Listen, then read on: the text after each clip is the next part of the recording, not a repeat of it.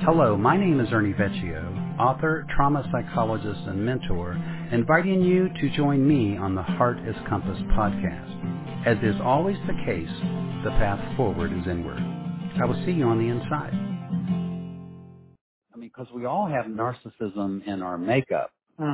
We all get the same endorphins, we get the same adrenaline when we get a narcissistic fix, whatever it may be. If we forget humility, then we get stuck in our reflection. And in that stuckness is the narcissism. So think about that, Irma, what that really means. Let's take it out of the context of money now and say that your goal in life is to take whatever self-esteem your parents gave you, whatever self-confidence that you achieved in the acquiring of self-esteem, whatever you got is what you started with, and then you grew up, acquired more self-esteem and more self-confidence. What are you supposed to do with that? That increased esteem and that increased confidence. What are you supposed to do with it? Create a meaningful life. I don't know. Yeah, well, that, of course. Yeah, what else? Create, evolve. You're getting colder. You're getting colder and colder. Oh, no. I don't know. You actually know the answer, but the ego is blocking you from feeling it. Give it away. Share it, yes. So what are you supposed to do with all that money that you make? Give it away. So in other words, the human ego, I said to you years ago in one of our conversations that the reason that the shadow evolves and becomes shadow is that a gazelle, when it goes out into the jungle to hunt for its cubs, will kill 2 antelopes to come back and feed its children. Where mankind will go out and kill 2 gazelles to feed the family, 6 more to put in the freezer, and another 15 more to sell to the guy down the road. We don't draw a line in the sand and say enough is enough. They take more than what they need. So what we're supposed to do spiritually, and again, this is a value or an ethic that's in every spiritual teaching on the planet. What good is all this incredible esteem and worth? And I used to say this to my patients all the time. They would come in with self-esteem, self-worth issues. These were non-disabled, just normal folks. I'd make a pact with them. I will help you raise your self-esteem. I will help you raise your self-confidence. You got to make a promise to me. And they would go, what is it that you give it away? Because what else would you do? Put it in a coffee can and bury it out back, right? And save it for a rainy day. So it's the same thing with spiritual evolution or monetary success. What we're not saying to the people that are monetizing their salvation, saving their own lives, is once you get to whatever enough is, stop right there and give the rest of it away. Wow. What a difference that would make in the world. Yeah.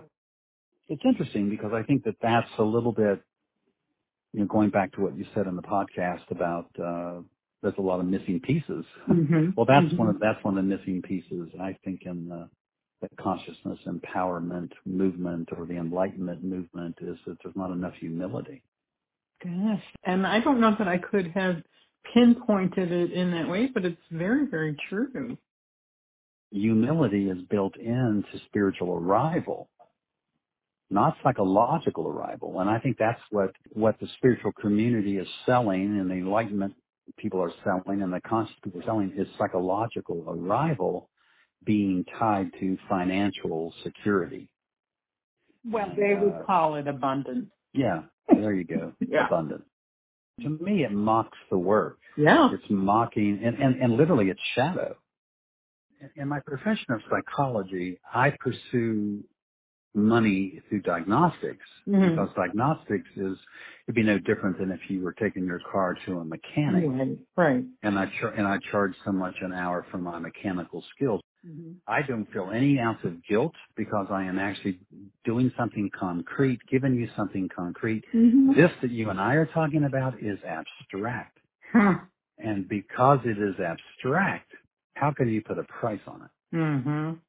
And I'm not going to sell people a bill of goods, that this is easy. It's hard to sit with your suffering. It's difficult and courageous to take on your shadow and to do it head on. And, because it isn't pain free and it's not comfortable. And it's a little scary if you don't know what's on the other side of it. And, I respect people who respect that, All right. It's not easy staying. I think that's it. I mean, at some level, when you forget where you came from, that would be narcissistic. And because, I mean, we all have the narcissistic qualities. We all have the piece, because everybody who's got an ego has got some of that. And, so the key is to somehow strike a balance. To circle back around to disturbing presence, that's another disturbance. That presence is being sold. Oh, that one hurts. Presence is being sold as if you can put a price on it. When you are present just simply by sitting with yourself for free. It's almost like, it's not almost, it's exactly, I keep saying almost, it's exactly like selling bottled water. Yeah. It says on the bottle of water that it came from a special spring. We all kind of know down deep that the water just came from a spigot, like all water comes from a spigot. Do you remember when it first came out? I never imagined that there would be a market for water. I know. It's crazy. It's crazy. Yeah. So now take that metaphor and say, what is presence if it's not water? And that you are 99% water at birth and 75% water as an adult. But yet I'm going to sell you water. They're selling presents like selling bottled water. Yeah. I was going to say presence is our natural state. It's the soul's natural state, but it's not the human being's natural state. I mean, the natural state of a human being is anxious and idling. The natural state of being is just simply being. I mean, a tree doesn't have to do anything to be a tree. And we don't have to be anything to be this animated intelligence that we are.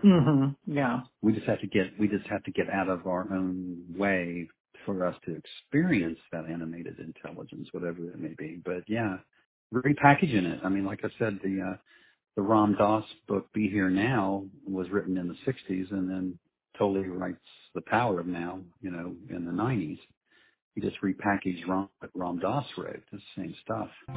The needle turns in our compass heart.